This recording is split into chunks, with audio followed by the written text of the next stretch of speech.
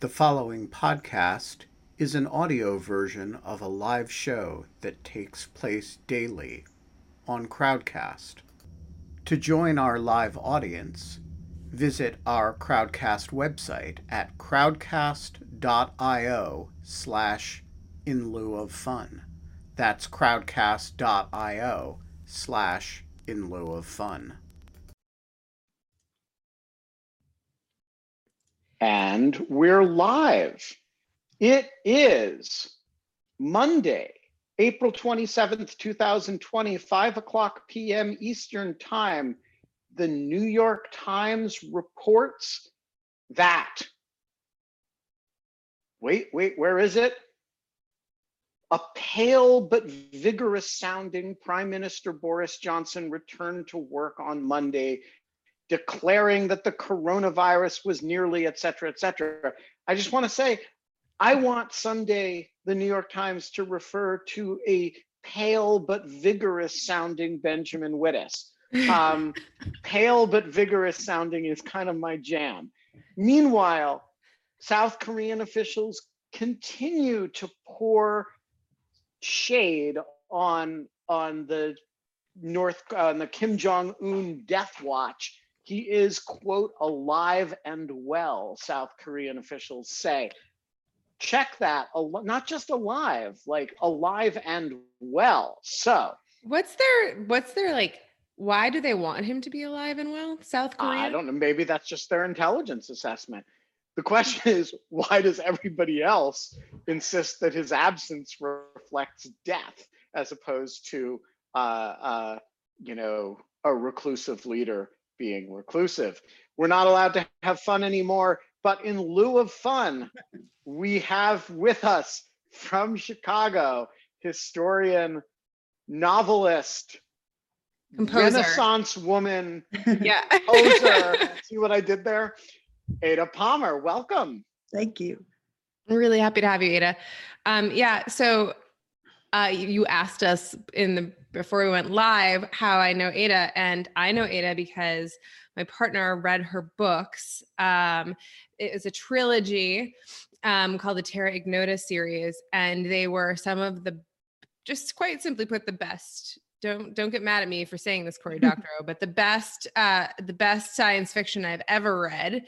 And I found them to be so, like, if you're a fan of science fiction, you know that people often trade like fabulous worlds for crappy writing and like really good writing for really boring worlds. And Ada pulls off both and makes you think about everything and makes you think about the world in a completely different way. And so I fangirled her and wrote her this thing and was like, your book is amazing. And then you like Twitter. Wait, you fangirled her where? Like, where did you write this? Your book is an amazing thing. Was it a Twitter I just like emailed you for your Chicago address, right? I see. Okay. Email. Yeah. I was like, just FYI, this is life-changing fiction. Good work. But then I was working at the time on a research project on censorship and information control during information revolutions, looking at how just new coincidentally. Yes, purely coincidentally. I see. Looking at how new technologies that make information move faster always stimulate new efforts to control that information, and so new forms of censorship. So had you heard of Kate when that's sort of like you happen to be working on a project on, nuclear Exactly. physics, and Einstein texts you or something. Well, I think part of what is the connection there is censorship is one of the themes in the novels as well, which I'm sure is one of many themes that excited Kate. But it's a 25th century, which has a lot of censorship in it. And that's one of the tools that I use in the books to present a future which is weirdly between dystopia and utopia, because your instincts want to call it one or the other, but you can't because it has unprecedented political independence and political self-determination and 150-year average lifespan and a 20-hour work week and all of these other wonderful things, but also severe censorship and severe religious restrictions. And it gives you a sort of surreal, I can't tell if this is a utopia or a dystopia, which is designed for people who read it to then debate with each other. But it's also designed to realistically reflect the way I think the present would look to a time traveler from 400 years in the past. where we have so many impossible things, right? Smallpox is gone. Our average life expectancy has gone up to 80. We have weekends, all of these different diseases that are now treatable, but also there are things that would be weird and confusing. You know, the aristocracy is gone and Europe's land empires have been converted into something else sort of incomprehensible to somebody from 400 years ago. So it would be a surreal, or even somebody in the present. Yeah, it would be a surreal mix to somebody from that era of things you dreamed of, things you hate and fear, and things that are just too alien to be comprehensible. And that's what I wanted the books to feel like also. Yeah, so go ahead, Ben. No, go ahead, Kate. No, please. I was just gonna say, so like I was trying to figure out how to describe the books, and you just did a kind of great job. But just to kind of give you a very like ground, no pun intended, because you're about to like talk about flying cars, basically. A very grounded view of like what this world that Ada lives in looks like. Is like, yes, there is no more religion. There are no more pronouns. Like, just people do not have like everyone is they. There is people do not, because they're like there has been this incredible network of what you might think of as like flying cars that go so fast that you can get from Singapore to London in 45 minutes. And so no one works where they live. They can live and work wherever they want because they can take these cars so rapidly places. And so like you're not bound by any geographical constraints, which is a lot like putting the internet onto the world, which is a lot like the moment we're experiencing right now of all of a sudden nothing being constrained by a geography or time or whatever else in certain extents. And then all of the kind of the fallouts of things that have happened because of this new technology, which is like that people don't have like traditional families anymore. They have Bosches, which are self-selected like groups of people that they decide to live with, and people buy into rule sets and identities. And instead of like having like a Europe, like conscribing yourself to the laws of America, you conscribe yourself to the laws of like a given rule set or whatever it would be. Like, everybody, when you come of age, you choose which government's laws you think reflect your values and your desires, and you live by that government's laws no matter where on earth you live. Nations still exist, but nations are non-geographic.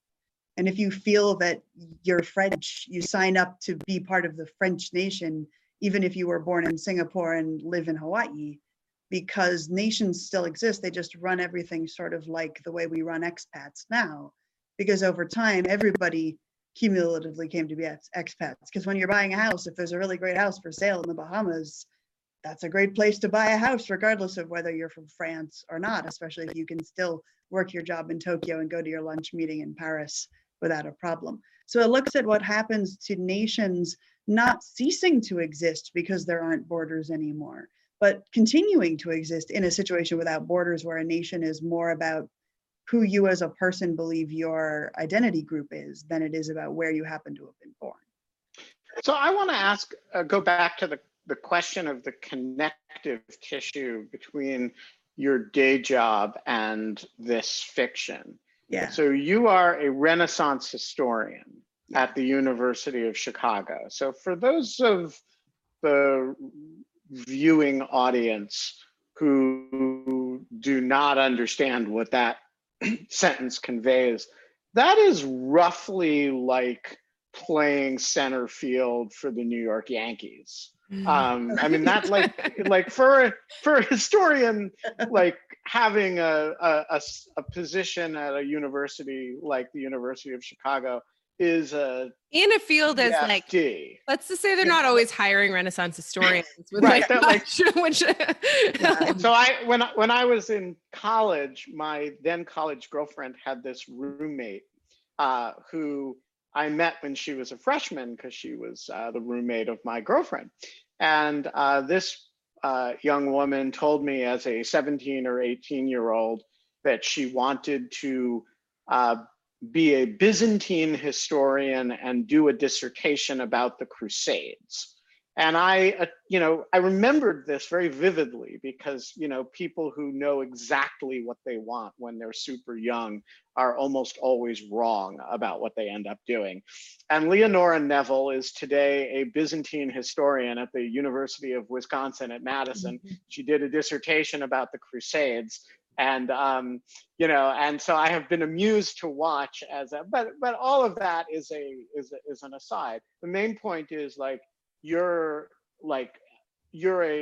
a serious academic historian who writes on the side publishable science fiction of a type that makes Kate jump out of her skin. So my question is, what's the relationship between those two careers? I mean, in many ways, there's nothing more similar to the future than the past. It's a long span of time in which cultures evolve and undergo processes and have wars, and you watch them develop. So for me, the interest was the other direction. I was dedicated to science fiction from when I was tiny, and I was standing on tiptoe to pull old Asimov paperbacks off my dad's bookshelves. And I became excited by history because of my excitement about the question of how history changes over time, how peoples and political groups evolve over time, and especially my interest in the symbiosis between events and ideas. So when an event makes a culture then come up with a new idea of what is true, and then that new idea of what is true makes people behave differently, that in turn causes a new sequence of events. So I study the symbiosis between events and ideas. To give a specific example, Freud before World War I is very interested in the idea that the fundamental psychological force is eros, is love and desire. That's the thing that pushes stuff. Did we freeze up? Are we good? No, I can see you. Ben just froze for a second. After I thought you guys froze. Let me switch internets while you're talking. After go ahead, experience carry on. Of World War I, Freud came up with the idea that there's a second instinct, which he calls the thanatos or death instinct, right? This destructive element within human nature. These ideas, neither of which we use anymore, nonetheless, became very influential in people debating, well, what is human nature really like, et cetera, shaping our ideas about human nature that went from the 1920s forward into the middle of the century, and in turn shaping things like economic policy, which is based on how we imagine human beings behave.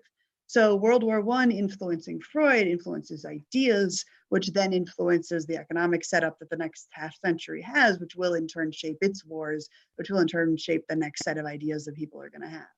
So that's the kind of history that I do and that excites me and brought me to history. And I ended up doing the Renaissance more because I could find an advisor who did that kind of history, wanted to answer that kind of question. Who worked on the Renaissance, than because I didn't know anything about the Renaissance when I started my PhD in it. I love it now, but I came to it because it was a period that I knew I could study with that question in mind. The question being, how does what we think is true affect what happens? And then how does what happens affect what we think is true in a cycle? So what's an example of that in Renaissance history that you've written about? I mean, you give the example of Freud and World War I, most of which I didn't hear because my internet was blinking out. But situated in your actual work, relationship between belief in truth and influence on events looks like what in Renaissance history? So the big one that this tends to come back to, and I'm actually working on a little pop history book about. I was hoping you were going to say, is this the Middle Ages versus Renaissance one? Yeah, this is part of the Middle Ages versus Renaissance thing. And it's actually very difficult for us to get at the Renaissance and Middle Ages. And a lot of people, this project was sparked by a discussion online where people have effectively been asking, is it true that the Black Death caused the Renaissance? And if it's true that the Black Death caused the Renaissance, then will the COVID pandemic cause a golden age as well? And when that question gets shared around on Twitter, all the medievalists flip out and say, no, you are wrong about all of the premises in that sentence. And it's my job as a Renaissance historian to go in and say, yes, the medievalists are right. The core of it being that the Renaissance wasn't better than the Middle Ages. We have this myth of a bad Middle Ages and a good Renaissance. And that myth is partly made up in the Renaissance and then partly made up in the 19th century. But when you look at things like demographics, life expectancy drops when you move from medieval to Renaissance. Wars increase, technology has gotten better, so wars are deadlier, we have better cannons, and now we can raise the whole city instead of just killing the army outside. Diseases move faster when trade is increasing. The Black Death never goes away. That's the biggest misconception. People think of it as, that's 1348, it's time for a third of the people to die, and then the plague is over and it's gone, goodbye. No, the plague just remains persistently present for the next several centuries. It doesn't go away until the 18th century. And in that intervening period, an average large city like Naples or Florence or London is going to be emptied by the plague pretty regularly, once every 10, 5 years, depending, sort of 1 in 7 years or 1 in 14 years. There'll be a giant bout of plague that will kill, 20%, 30% of the city, and the rest of the city will flee for a while and then come back. So, but we have this myth that the Renaissance is a golden age, and then the confusing question becomes, why do we have that myth? And there are 2 reasons, one from the period, one from the 19th century. And I actually enjoy telling the 19th century one first, because it makes a little bit more sense. So by the time you get to the 19th century, you have all this Renaissance art sitting around, and you have all the Renaissance sculpture and impressive Renaissance stuff. And everybody is used to going on the grand tour and visiting Italy. And if you're an aristocrat and you're proving that you're cultured, you have an opinion about whether Titian is better or not as good as Ghirlandaio, and you have reproductions of these things in your palace, and so on. And so everybody is excited by this golden age, and a lot of people study it in the 19th century. And in the middle of the 19th century, one of the people who studies it is a historian called Jakob Burckhardt, who's a German historian, who writes a book called The Civilization of the Renaissance in Italy, where he proposes that what caused the Renaissance golden age was the development of the modern sense of individualism. That suddenly, instead of Europe being a sort of a slumbery, vaguely communist, collective-y thing dominated by faith, there came the idea that there would be individual human excellence, and individual people would try to self-fashion and present themselves as excellent, and write autobiographies of themselves, and figures like Michelangelo, who are not only famous, but sort of Renaissance man, right? That idea, the Renaissance man idea, which is a 19th century idea, not a Renaissance idea, comes in at that moment. And he uses figures like Leonardo da Vinci as the defining, this is about the human itself being excellent. And there's a famous quote from Giovanni Pico della Mirandola's Oration on the Dignity of Man, that's much quoted in the period, that says, "Being unwilling to accept second place in the universe, let us vie with the angels in dignity and glory." So there's this idea that the Renaissance was when individualism was born. This is not true, but it's very exciting to people in 1850. Yeah, it would have come as something of a surprise to the Greeks. And lots of other people then start proposing other theories of, what causes the Renaissance isn't individualism, it's actually the birth of proto-democracy. Because Florence and Venice, which were republics, were where the stuff began. So it was actually the beginning of the path toward modern democracy that was the core of the Renaissance. Or someone else will come along and say, no, it's capitalism. Because this is the birth of banking and the financial centers of Italy, and it was the presence of banking and finance and the competition between the merchant guilds that was the defining moment of the beginning of the Renaissance being this path toward modernity. All of these theories have been discredited and replaced with a whole lot of stuff happened at once and we need all of it to explain it. But it meant that from 1860 on, there was this idea that some X factor, some super important intellectual thing, something in our head, appeared in 1400 basically, that began the launch toward modernity and ended the sort of static Middle Ages. And then people argue differently about what that X factor is that appears. And this is a way of modern people trying to make a claim about what defines us, right? Saying what defines modern people, what made all the good stuff of the Renaissance and modernity, it was capitalism. Boy, do you see that argument during the Cold War. It was individualism. You see that argument during the nationalist movements of the later 19th century. You see different claims of the Renaissance was launched by X, and X is what defines modernity. So it's just a projection of current situations backwards onto history in order to create a sense of self and understanding of like what's happening at the time. And But in order hang to on a explain second. this golden age. Wait a minute. From I the- want to defend Renaissance traditionalism. Well, and I for a will second. too, because Hold on. really I want to is a finish there, it. right? Which is why I said there's two halves to this. The reason the Renaissance is popular now, and the reason the bad Middle Ages get discussed along with it, is half because of this trend that starts in the mid-19th century. And that makes it really hard for us to study the actual Renaissance, because it's sort of covered with glitter, and you have to dig through that to get at what actually happened.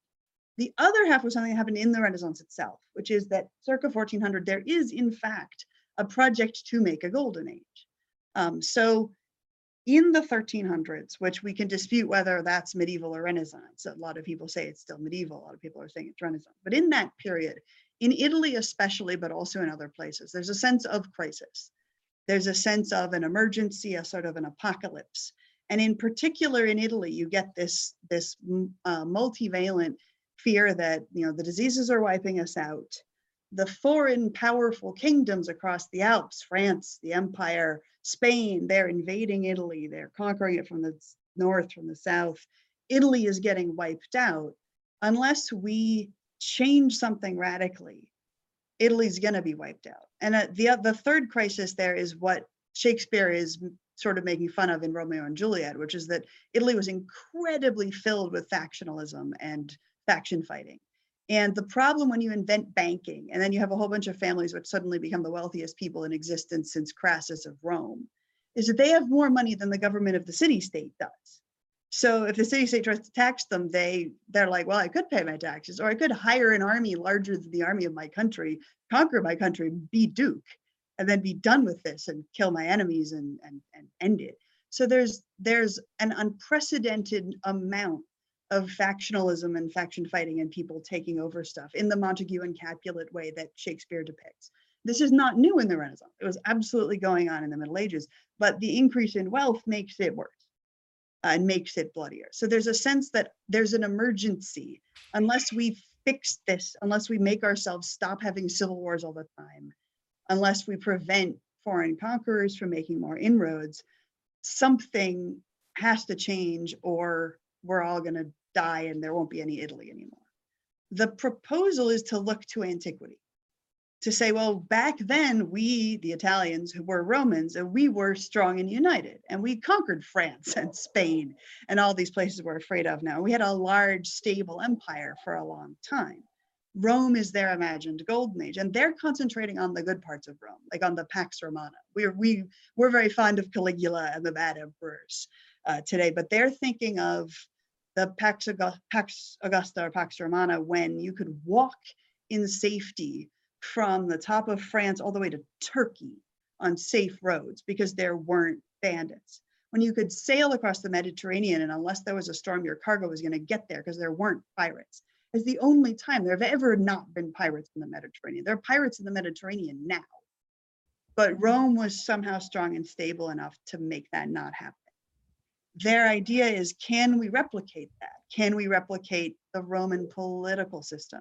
And the proposed method is to study the books of the ancients, to recreate the library of the ancients, to recreate the educational system of the ancients, and say, if we can educate the next generation of Italy's ruling class to have the education that produced Cicero and Seneca and all of these virtuous leaders that we read about in Roman histories, then they won't behave like Montagues and Capulets. They're looking at the story of the Roman Brutus, not the one who killed Caesar, but his ancestor, who, when it was his turn to be consul, his two sons tried to organize a coup and take over the city and make him king. And when the coup was exposed, he had them executed, which is something that nobody would have done in the late 1300s. They would all have been, great, now I'm king. But the ideal of looking backwards is, can we produce a generation of Italian leaders who are going to be this virtuous? So they try, and this is really what the revival of antiquity is about. It ends up reviving a lot of technologies, construction techniques, perspective, linear perspective stuff that revolutionizes art. But the initial killer app, right, that's pitched by the people who want to propose doing this is, if you give your son this education, rich dude, your son will be more princely than princes and will succeed the way the Romans succeeded.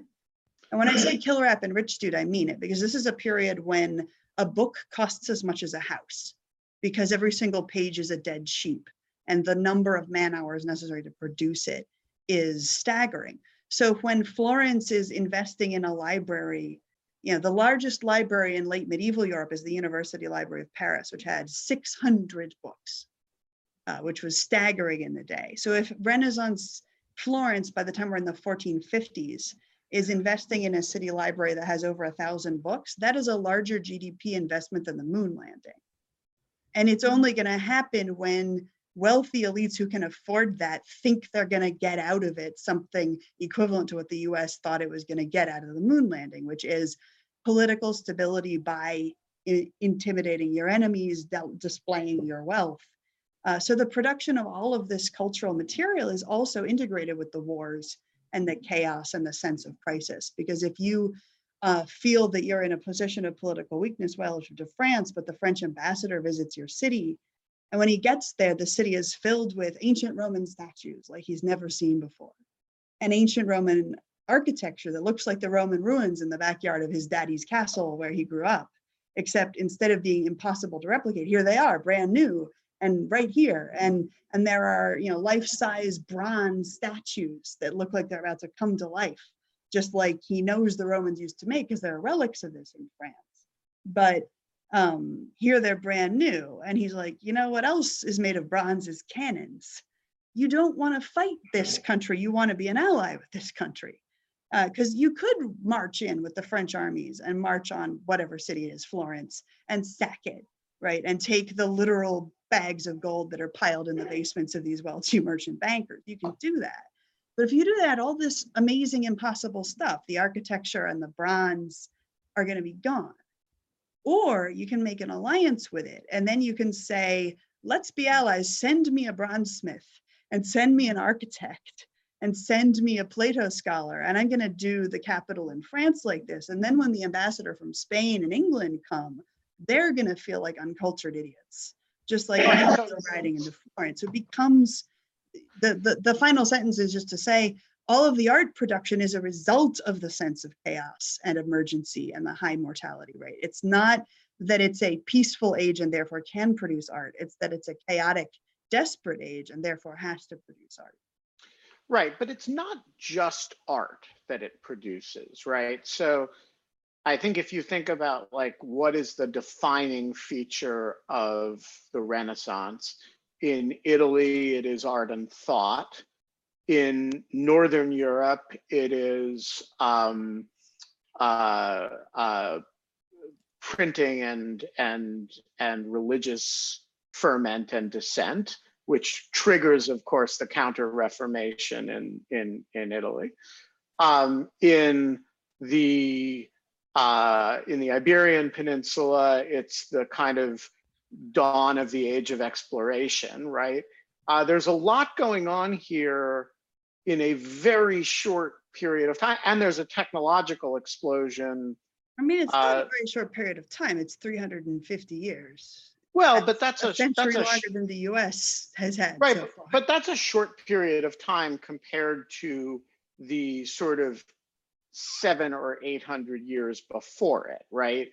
Where when you say they're looking back to antiquity, they're really looking back to 3rd and 4th century Rome and earlier. Mm-hmm. So it's like they're looking back 1,000 years over a period of 300 years, right? Yeah. I mean, keep going.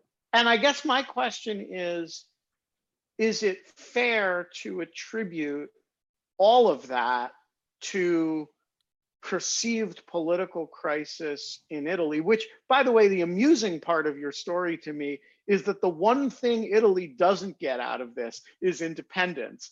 Because yeah, Venice does okay, but Italian unification doesn't happen till 1870.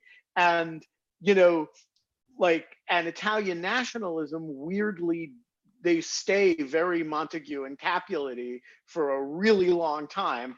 And the Italian unification movement founders loved the Renaissance and right, and quoted bits of Renaissance speeches about liberty and so on as a way of trying to say what caused the Renaissance. It was the beginnings of the birth of Italian nationalism. And it was ferociously crushed by bad France and bad Spain. Right, because they want to describe like everything that's happening in the 15th century as like proto-Verdi. But leaving that aside, I think like you've given like an incredibly compelling description of what happened in Italy. Well, and remember what I was describing what I'm describing is where the myth that it's a golden age comes from, because the plan is let's make a golden age, and then the propagandistic claims that you get after a decade or two and then for a century are we are now a golden age. So the Renaissance says that it's a golden age. Right. It sort of announces itself as such, and then the 19th century buys it. Exactly. And of course, Leonardo Bruni specifically invents the Middle Ages in about 1410. And often I'll be chatting with medievalists, they'll be complaining about some injustice and smear against the Middle Ages, and I'll say, yeah, that's my guy's fault, sorry. And they always get this little smile because every medievalist has always felt they deserved an apology from the Renaissance for making up the calumny of the Dark Ages. But again, I want to defend the romantic approach to the to the Renaissance for a second, because if you're, a 19th century, early 19th century Brit, like say Lord Byron, right, and you're wandering romantically through Southern Europe, and you come upon Venice.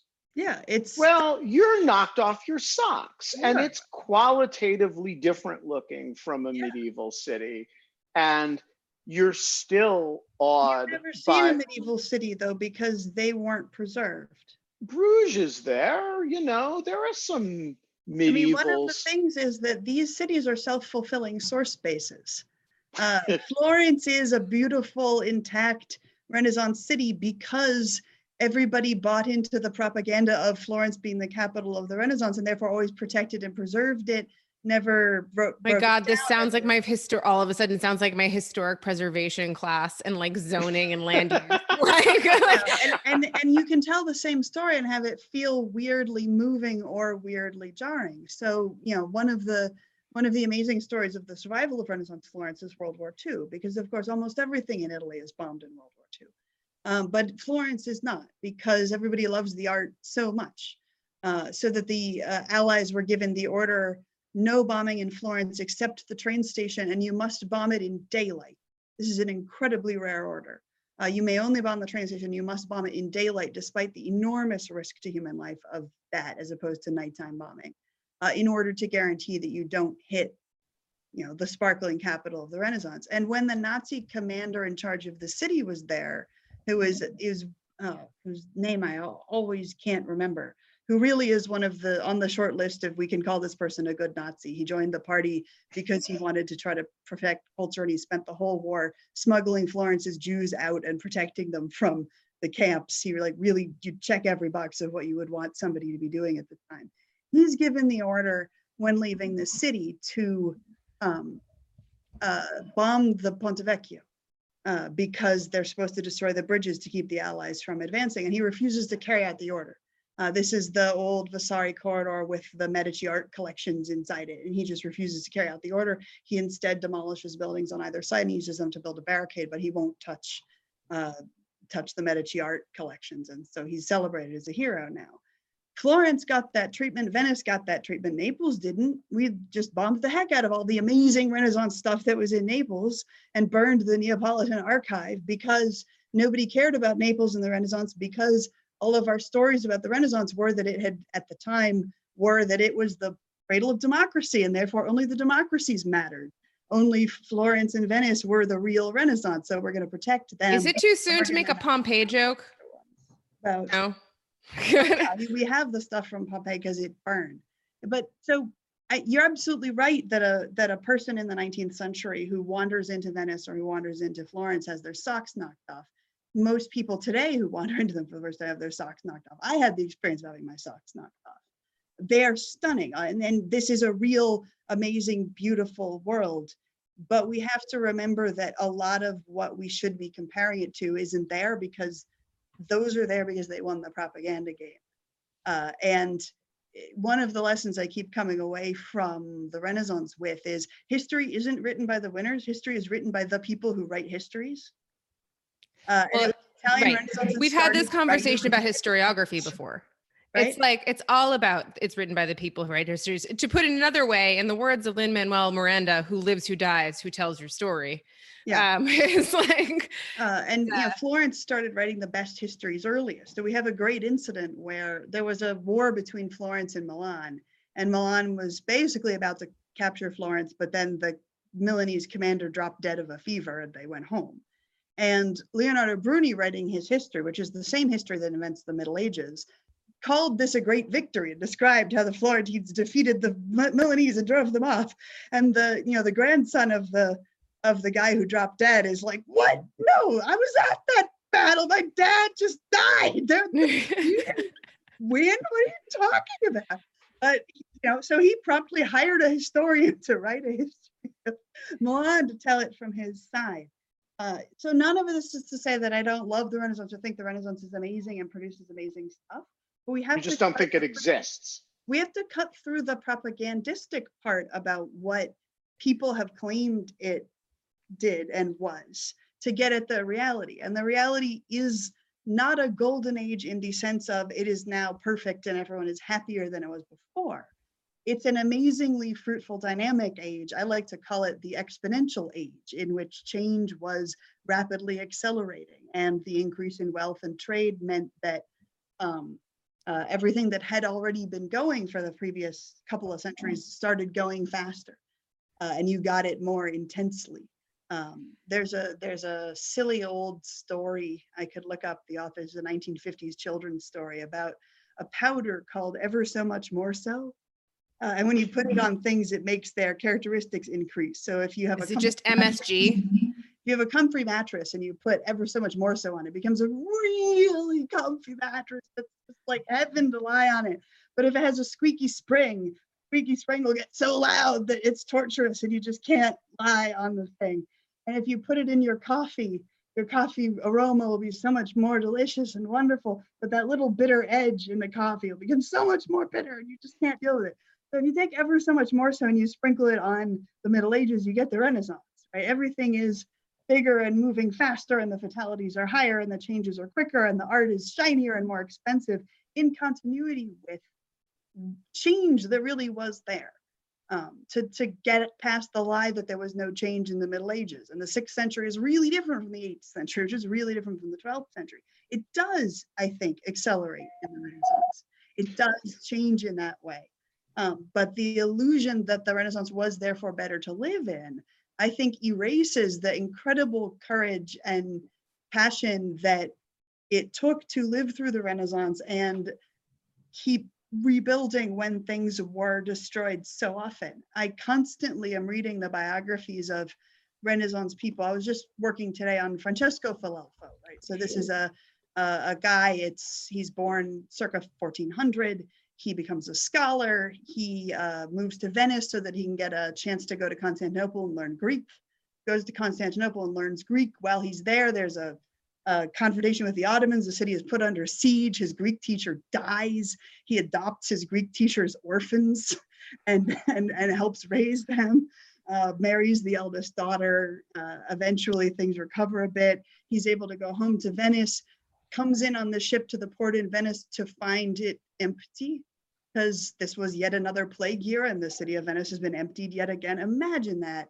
Like just having escaped the siege of Constantinople and then sailing back into your home city and there's no one there. It's a ghost town. And then he goes from there to Bologna, where the entire ruling family had just been massacred. So they had to go find the illegitimate son of the former duke's brother had been being raised as a blacksmith. This is where the Game of Thrones blacksmith being the Secret King thing comes from.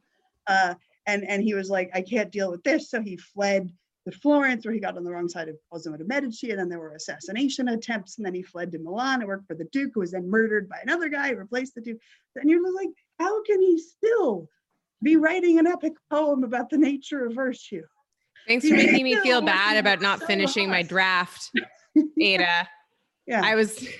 Well, but they do break down too. I think just like us, they do break down in the plague year, right? Filelfo doesn't advance that epic poem in that year. Yeah. But 2 years later, he's bounced back. And so I think the amazing cultural, artistic, political, economic output of the Renaissance is even more amazing when you realize how terrible an era it also was to live in. Okay, so I want to ask you to go back to your futurism now and say the Renaissance created this propaganda about itself. Mhm. The 19th century bought it, Right. and we've been stuck with the myth of the Renaissance ever since. What is the myth that we're propagating on the future, that the future 3 centuries now is going to buy about us and is actually kind of bullshit? So the fun way I play with that question in the novel is actually to point out a pattern in almost all other science fiction. When I write, I like to paint a lot with negative space, which is to say, by being silent about things that people usually talk about, you can make your reader really nervous. So in my 25th century, you're deep into these books and you have no idea what's going on with America. You never hear about America. You hear about Spain and the Philippines and Korea, and you hear about what's happening in Johannesburg, and there's big deals in Belgium and in Paris. And the silence about America, I have people who have just read book one like email me, or when I do an AMA, they're like, what happened to America? I have to know what happened to America. Because every single science fiction book, you always know what happened to America, right? In Star Trek, every single character knows the names of all the American World War II generals, as if the future is going to constantly be obsessed with America in the 20th century, that they'll consider us important and formative for hundreds and hundreds of years. To be fair, the new Star Trek also includes all of the names of the as generals. They name them after all of the characters in the West Wing. Excellent. Just FYI. By being silent about it, I make readers realize how much they've come to assume the future will always care deeply about the 20th century, about the triumphant World War II, about the Cold War, which will be the model for how future eras think about their wars with other alien species, that somehow World War II and the Cold War are going to be major texts of the future's understanding of itself, things we'll go back to. And challenging that, writing a series in which the characters talk a lot about the 18th century and the 17th century, and they talk a lot about the 22nd century and the 23rd century, and they talk a lot about the European Union, but there's this weird absence of talking about America and of talking about 20th century events. And it's amazingly powerful for the readers who get more and more weirded out by it over time. So that's about challenging our expectation that the future will divide history up the way we divide history up. And at one point in the books, the narrator just casually mentions that in their day, historians debate whether World War I ended in 1945 or 1989. Very nice. You see why I love this book? It's like it takes all of your priors and just like absolutely forces them either up hits you over the head with them just being wrong, or just like by as like Ada points out, by silence, it just kind of makes you self-reflect on what you're assuming about things. So before we take questions, just tell us the names of the books so that the thousands of people who are watching this can all order them now. The series is Terra Ignota. The first book is Two Like the Lightning. What is the genesis of that name, Ada?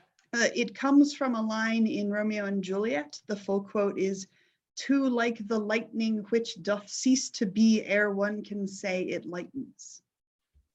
And the meaning that the books draw from that passage becomes clear over the course of the first 2 books. The first 3 books are out. The 4th book is done. It'll be more than a year before it's out, however, because it's a whopper. It's twice as long as the other 3 are. So they're taking their time doing editing. Also because I'm the worst speller in the entire history of the universe, and they really do have to do like multiple copy edits beyond normal because the spelling is tough. I just want to take a minute to like kind of just, besides you writing these books, which you wrote the first 2, if I remember correctly, you wrote the first 2 while you were doing your dissertation, right? Yeah. So you're writing these like, they're like 350 page like science fiction books that are full of like deep references to like probably 2,000 years of history and literature and art that are just like beautifully interwoven, that like I couldn't write like one paragraph of, let alone the entire thing. They're incredible. But on top of this, just to kind of drive home this idea that you're like this actual living, as they say, Renaissance woman, you're a professor at the University of Chicago in Renaissance history, as we know. Then you are I forget which instrument you play, but you're a composer and you write your own compositions, and you have like kickstarted a number of albums, I believe, right? Yeah, so it's polyphonic a cappella music. And what we're mostly known for is a Viking mythology series. So I set a bunch of Viking mythology stories to music. So there's a song that's the creation myth, for example. There's a song that's the blood relationship between Odin and Loki, and the songs fit together to form a song cycle. And do you do those in English or in Old Norse? In English. I see. And anime and manga consultant. How are you okay, I know that you're an expert in anime and manga and like it's in the books, but like, what is a consultant? And anime and do you like, would you help me understand what the difference between anime and manga are? So sometimes, like but big one where I'm stuck. But that actually is sometimes there'll be a show or a manga where there's a lot of history references in it, and then the company will contact me to do the history expert stuff for them. So for example, in the show Drifters recently, which takes place in a weird version of an afterlife, there's a character who showed up suddenly speaking ancient Greek, and they have to translate and subtitle this. And because they're simulcasting, they have 48 hours. And so they call me and say, Ada, we have 48 hours and this is in ancient Greek. Help. And I say, okay, here's for you. So that's the sort of thing that it is. Or sometimes there's a lot of anime that does history, especially Enlightenment and French Revolution era history. There was a very influential series called Rose of Versailles in the 1960s, 70s. That was a very revolutionary moment in the history of Japanese feminism and Japanese genderqueer and gender questioningness, because it has a protagonist who's a girl who's raised as a boy and becomes the head of the royal guard defending Marie Antoinette, but is female-bodied. Oscar is the character's name. And ever since then, a huge amount of anime and manga that's interested in gender questions has used European history, especially 18th century, but also earlier European history, as a sort of a signature for, we're going to be doing weird gender stuff and explorative feminist gender stuff in this story. That's why we picked European culture to be where that background is. It's so interesting. Is it disproportionately focused on Christina of Sweden? No, there's almost nothing. I think there's only like one manga about Christina of Sweden, where there's like 4 or 5 around about Marie Antoinette, 2 with dogs. So interesting. And there's a current one coming out called Requiem for the Rose Prince, which is a version of Henry VI, focusing on Richard, except Richard is a hermaphrodite. Huh. And again, it's doing weird gender stuff, and also, as these things often do, having romantic interests with both a male partner and a female partner on the part of the person who's sort of not quite either one. So we've got about 10, 12 minutes left. If you want to get a question for Ada because we have completely monopolized her, ping us in the Q&A and we will rapture you in, and you can, defend the sharp line between the Middle Ages and the Renaissance, or defend the sharp line between the present and the future. Or between World War I and World War II. Yes, exactly. I mean, I've heard that, there was really only one world war, but I've never heard that there was one world war and it ended in 89. I really like. What was the 89? The fall of the Berlin Wall? Exactly. Yeah. Okay. But when you hear historical labels like the Wars of the Roses, right? The Wars of the Roses had long gaps in the middle in which there was peace, but we just sort of call it one thing. So on this thing of propaganda and historiography and everything else, let's like kind of just move into censorship. Oh, Joel Woodward, if you have a question, you can ask in the Q&A. Don't just raise your hand, because ask we in will the Q&A. assume you are a Zoom bomber and remove you, and then I'll get in trouble because I did that to somebody who turned out not to be a Zoom bomber, and I had to be very apologetic. Dante, someone asks, Dante, medieval or Renaissance? So I would put Dante solidly in the period that is medieval, but he is a major sort of turning point or figure for the transition to Renaissance, and Renaissance figures claim him as an ancestor. So he's the really neat debate point. It's also important to remember that in different countries, the line is drawn in different places. So English historiography tends to draw the Renaissance line at 1400 or sometimes even 1450. Because the bulk of Renaissance there is going to be Shakespeare. Italians tend to put Dante as the beginning of Moderna, which is the Italian term that goes Dante to present. So that itself is in itself a neat indicator in that way. My favorite Renaissance debate text over whether Dante is medieval or Renaissance claims that Dante is Renaissance because at one point he wrote a 10-line Latin introduction to the Commedia. And because it was in Latin, it meant that it was in the spirit of later Latin. The Renaissance, yes. Joel has a good question, but really quickly, I hope, I'm going to ask my question, then ask Joel's question. We can see where things go. There is, I kind of want to like talk about how the idea of historiography and the idea of propaganda and creating or defining history and places and stopping points in history, how it ties into the idea of censorship. And you explore this in this super interesting way. In the books, you have this kind of pun of calling someone a censor, but actually it means the censor as in like the census, right? Exactly. And we've talked about this, but I want other people to benefit from this conversation because I think it's so good. And so I kind of want to talk about like how what we just have talked about and like over like all of the stuff we talked about just today about the historiography and the propaganda and all of that, the defining of moments in history through numbers, or the defining of moments in history through counting, or like these types of seemingly clear lines that when you interrogate them are not. Right, because we're constantly moving these lines around, and we're constantly assuming that these lines are consistent in other countries' definitions of themselves. But the line between medieval and Renaissance is in different places if you go to different places geographically. Or if you ask, who's the first modern philosopher? If you ask Italians, you get Machiavelli or maybe Petrarch. If you ask Frenchmen, you get Descartes. If you ask Englishmen, you get Francis Bacon. And for each of them, the important defining characteristics that come in at that moment, is it the birth of modern political science with Machiavelli? Is it the birth of modern inductive reasoning with Descartes? Is it the birth of the scientific method and so on with, it's deductive with Descartes, it's inductive with Bacon.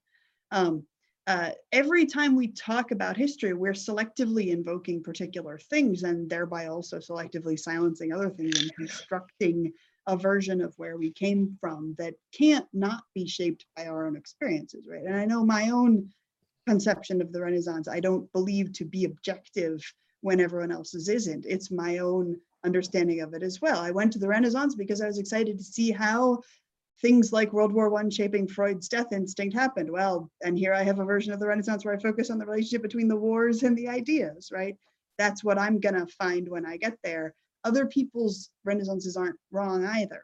But as we construct histories, we are accidentally and constantly producing artificial ones. And then as censorship gets added into the mix, you have different regimes that celebrate particular histories of themselves or bits of the past that they want to claim.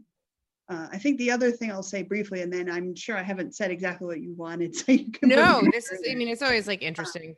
One of my observations recently has been that one of the victims of a censorship regime, of a censorious regime, is the future ability to tell histories about that regime. Because when you know a regime had a lot of censorship, all of the texts produced in it become suspect, which means future people can then project whatever they want to onto those suspect texts and say, well, if these people had been free to say it, they really would have said this thing. And you can't prove it's not true because you know the people are writing in a state of unfree expression. So in the Renaissance, for example, there's a big fight about, are all these people secret atheists? Is Machiavelli and Pomponio Leto and all these other people, are they all actually secret atheists? Is the real heart of the Renaissance the beginning of modern secularism? And the evidence for this is, well, they were all living in a censorship regime, so they couldn't say it, but they probably would have if they did, because they agree with modern people about these other things. And you can never vanquish that evidenceless hypothesis, because the existence of censorship means that the historical record can't be used as reliable evidence. I just love this point because it just deepens the 1984 concept of censorship so much, which it just all seems about losing a historical record and does not deal with the fact that in that like vacuum, a new historical record takes hold. And it's not necessarily like the record of the oppressor or whatever else. It's the record of anyone is going to want to create a story out of this. Onto that era. And one of the problems we're always going to have with China right now and with the USSR is that, 150 years from now, some political crisis will be going on in which it's useful to people to project some idea backwards onto the USSR or onto China right now. And no one will be able to counter that projection because everyone will know that those periods produced texts that were disrupted by censorship and therefore unbelievable. So no one will be able to disprove that propagandistic retcon of what people really thought in that period. It makes it permanently susceptible to exploitation by later. It's such a rich point. It's such a rich point. I love that you're really probably one of the only people I think has made it in that context and supported it historically. And like, I really deeply, I just like love that point. We have a bunch of questions, but we have a question from Joel. Joel, you want me to read them all, Ben? Yeah, why don't you? Yeah, that's a good idea. Why don't you read? Just go through the questions, tick them through, and do it as a lightning round. Yes. So Joel writes in that the only Nordic skiing event he's ever done is the Birkebinder. Question: are you a Nordic skier? And is there a Nordic skiing historic reenactors besides the Birkebinder? Do you know anything about this? No, my Nordic expertise is mainly Viking era. I've been working a lot on Viking Greenland lately, which is really useful for thinking about what COVID is actually going to do. We should not be looking at the Renaissance. We should be looking at Viking Greenland. Oh, interesting. I want to hear about that. Okay. And then you talked about Italy and their contribution. It's not a happy story. Oh, it's not? It's really not. It isn't. What's the... Ada also runs a beautiful hashtag called #somethingbeautiful, which is just like a lovely thing to click on Twitter if you are to contribute to, if you're so inclined. That just like is a very uplifting part of social media. Anyways, sorry, I'm like getting you talked about Italy and their contribution. There's two questions. I'm going to read them together. You talked about Italy and their contribution to banking and financial markets. Where do the Flemish figure into financial modernity? And then Jenna Jordan asks, what is the origin story behind the Marquis de Sade having such a strong influence on Tarragona? He seems like the odd one out when compared with Voltaire, Hobbes, Diderot, etc., but also a total genius and key to this story. So that's a very fan-based question, but go ahead. So on Flemish, or I always think of it of Duchy of Burgundy as the heart of it. It's the other major financial and banking center that is in a strong symbiosis with Italy. And we often have this thing where it's the idea that X prospered in this country, Y prospered in this country, Z prospered in this country. We tend to slice the Renaissance up a little bit too much. Because all these people are moving, right? Josquin des Prez, who is a key figure in Flemish music or Burgundian music, spends a big part of his career in Italy, fleeing from the wars in Burgundy, and then flees from the wars in Italy back to the wars in Burgundy. But banking only works when you're interconnected internationally. The whole point is you can deposit your bag of gold in this city, travel a long distance and get your bag of gold out in this other city and not get it stolen by bandits on the way. And I know that talking about stolen by bandits makes it sound almost silly. You're like, oh, haha, bandits. But like Petrarch lost almost every single one of his scholar friends in the Black Death when he lived through it. He had an unusually large portion of his social world go down in it, even for people who lived through the Black Death. 2 of his friends survived. They wrote to him afterwards saying they were going to come visit. They came visit. They were killed by bandits on the way. It was a real big problem. One of them eventually escaped and lived. The other one was actually killed. So the Flemish and Italian banking flourishing and the Flemish cultural flourishing are in symbiosis with each other, and people are traveling back and forth. And not only the prosperity, but also the wars when Charles the Bold doesn't have an heir, and then both France and the Empire are trying to annex the Duchy of Burgundy, and that gets involved in the Italian wars as well in a big mess. If you put them back together as one unit rather than separating these into the Spanish Renaissance, into this Renaissance and that Renaissance, they make much more sense because the same human beings are moving around. The other one was Marquis de Sade. Oh, yes. Which is just basically like, how does the Marquis fit in with right, so the other Diderot and the Marquis? So Diderot, Voltaire, and the Marquis de Sade, all 3 of them are very concerned with the question of, is hypocrisy an essential and positive element of human psychology? Diderot and de Sade are particularly interested in this. The idea that we know that X is rationally true, but we need for practical senses to do Y sometimes because Y is what's civilizationally practical. And our minds sort of switch back and forth and allow us to do Y, even though we know that X is logically true. And Diderot and de Sade both explore this in things like Philosophy in the Boudoir or the Rameau's Nephew story. It's hard to do this quickly. I know, it's okay. You don't have to answer it all, but like. They are both deeply engaged in this question of, is our ability to rationally know that something is true and yet behave in contrariness to it for socially practical reasons actually positive and a necessary precursor of human civilization? So for example, we know that most social mores are irrational. We know that charity is often actually detrimental to the person doing it. But we nonetheless do charity, and we nonetheless follow social mores and allow ourselves to be shaped by irrational, emotional, negative reactions to violating social taboos, which in turn keeps society going. Isn't that in a way therefore beneficial to the civilization above perfectly rational behavior, which can also lead to coldness? So Diderot and de Sade explore these ideas in kind of different kinds of works, but less different than people imagine, particularly because both of them wrote porn. Both of them were what?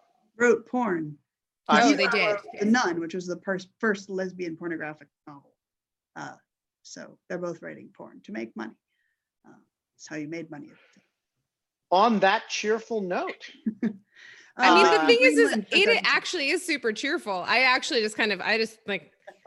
think that this is like, and on that note, you can go download some Marquis de Sade for free. I think it's in the public domain. I think it is. Viking Greenland in 30 seconds. We used to think that it was climate change. We've determined that it wasn't climate change that wiped out the Viking settlements. The Viking settlement disappeared in 1410. We've been trying to figure out why. We've had lots of wrong theories. And the current one is the Black Death, 1348, never got to Greenland, but it created so many economic shifts on the mainland that the primary economy of Greenland, which had been exporting luxury walrus ivory, the bottom fell out of that market. And so the people in Greenland no longer had an economic backbone. But meanwhile, there was suddenly a demand for farm labor on the mainland because lots of people have died. So they emigrated back to the mainland and turned from walrus fishers to farmers. Greenland never got the Black Death, but the fact that the pandemic transformed the economy and what was needed and where demand was and where labor need was resulted in the community changing and moving, and that particular sub-community dying out, but actually transferring into a different one. What COVID is going to do is change the economy so that different sectors shrink, other sectors grow, like that. So is the idea that my impression of the Greenland community was that it thrived for a while and then kind of melted back into the Iceland community. Yeah, I mean, there's a great new book on this called Norse Greenland Viking Peasants in the Arctic. There it is with its beautiful interlibrary loan tag. It's orange blue cover. But it's a wonderful history of all the ways we've been wrong about Iceland, because Greenland, just like the Italian Renaissance, we kept having theories that fit things we were excited about at the time. We were like, oh, there's erosion there. Maybe it was that the Vikings didn't know how to use the land properly and caused erosion and were being bad, negative environmental exploiters while the Inuits knew how to use the land well. Oh, wait, that erosion turned out to have been caused in the 17th century, never mind. Maybe it was the climate change. Maybe it was the Little Ice Age, which hit at that point and meant that the fish went different places, so they didn't have enough fish. Do more math. Oh, wait, actually, the fish they ate didn't get affected by it. It only affected other fish that are not those fish, because fish are more complicated than we knew. Or we would dig in their refuse bins and say, oh, there aren't fish bones in their refuse bins. Maybe the reason that they died out was that, unlike the Inuits who were living off of fish, they were insistently farming and trying to live off of farming the way they did in Europe and wouldn't adjust to the needs of the land and weren't fishing. But then later we got carbon dating analysis and determined, oh, actually, if we look at their bones, they're totally eating a lot of fish. It's just that they were also eating the bones of the fish because they used every bit of the animal the way you say you're supposed to do. And so we just kept being wrong. But every thesis of, oh, the bad Europeans are exploiting the land, oh, they didn't know how to adapt to the thing, oh, it was climate change, all hit exactly at moments when we wanted that to be the answer. And it's like looking for your car keys under the street lamp. I think the last thing I want to say about that, though, is points at which we're totally wrong about history are incredibly valuable. And all of the history that I study, whether it's the Renaissance or Greenland, it's full of people who were totally wrong, but by being totally wrong, got other people excited about the period, got people to study it, who then discovered the stuff that was right. And we wouldn't have discovered the stuff that was right without those people who were wrong. I always bring up this example of Lamarck. Do you remember Lamarck? Yeah. Lamarck and the cutting off of the tails of the mice.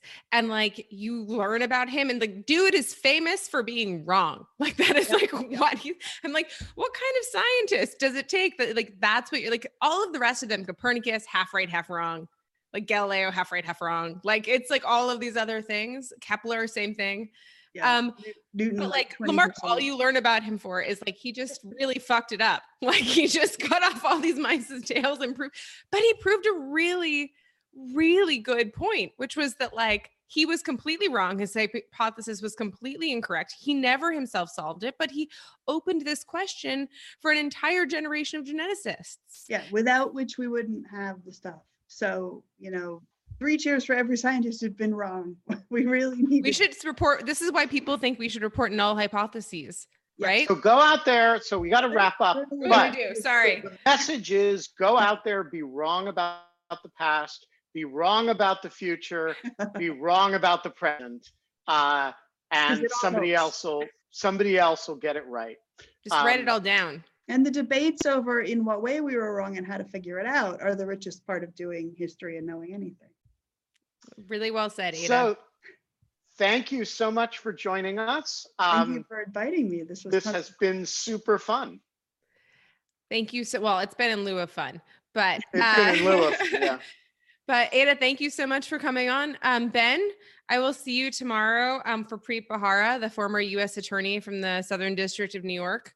Yeah, but before he shows up, though, learn to pronounce his name. It's Barara, Wait, did not you know what I Bahara. said? I What think did you I said say? Bahara. Did I? Yeah. Um, I Yeah, can't but- hear that difference even as you're saying it right now. So why don't you introduce him tomorrow? okay. You can just also call him Preet.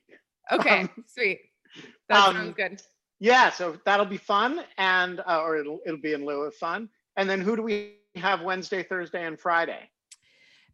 Wednesday we have Tomas Ilves, the former president of Estonia. Yeah, that's going to be fun. That's going to be good. Tomas is, like, among other things, he is just an incredibly deep thinker about Russia and its relationship with Eastern Europe. He's also a hardware engineer by training, and so he knows a great deal about cybersecurity, and he is kind of the visionary political figure behind the Estonian degree of e-government and the sort of cybersecurity associated with Estonian citizenship. And he's just a very interesting person. Yeah, he And came up with the talk in the talk with Nate Persily and Alex Stamos, right? Correct. And by the way, he is the first president that I know of any country to have a Twitter feed that he manned personally. And when I first, I used to interact with him, I would, tweet stuff at him from Lawfare, and he would tweet back. And I thought, what a cool thing it is that the president of an actual country is like that engaged with citizenry. How are you feeling about that now, Ben? Yeah, and now I look at it and I'm like, Tomas, you've created a monster. But he's like the Frankenstein of this monster. Like, it was all so well intentioned, and in his hands, it was a good thing. Moss. Then we have David Plotz, the former editor-in-chief of Slate and the host of Slate Gabfest on Thursday. And the guy who ran Atlas Obscura until very recently.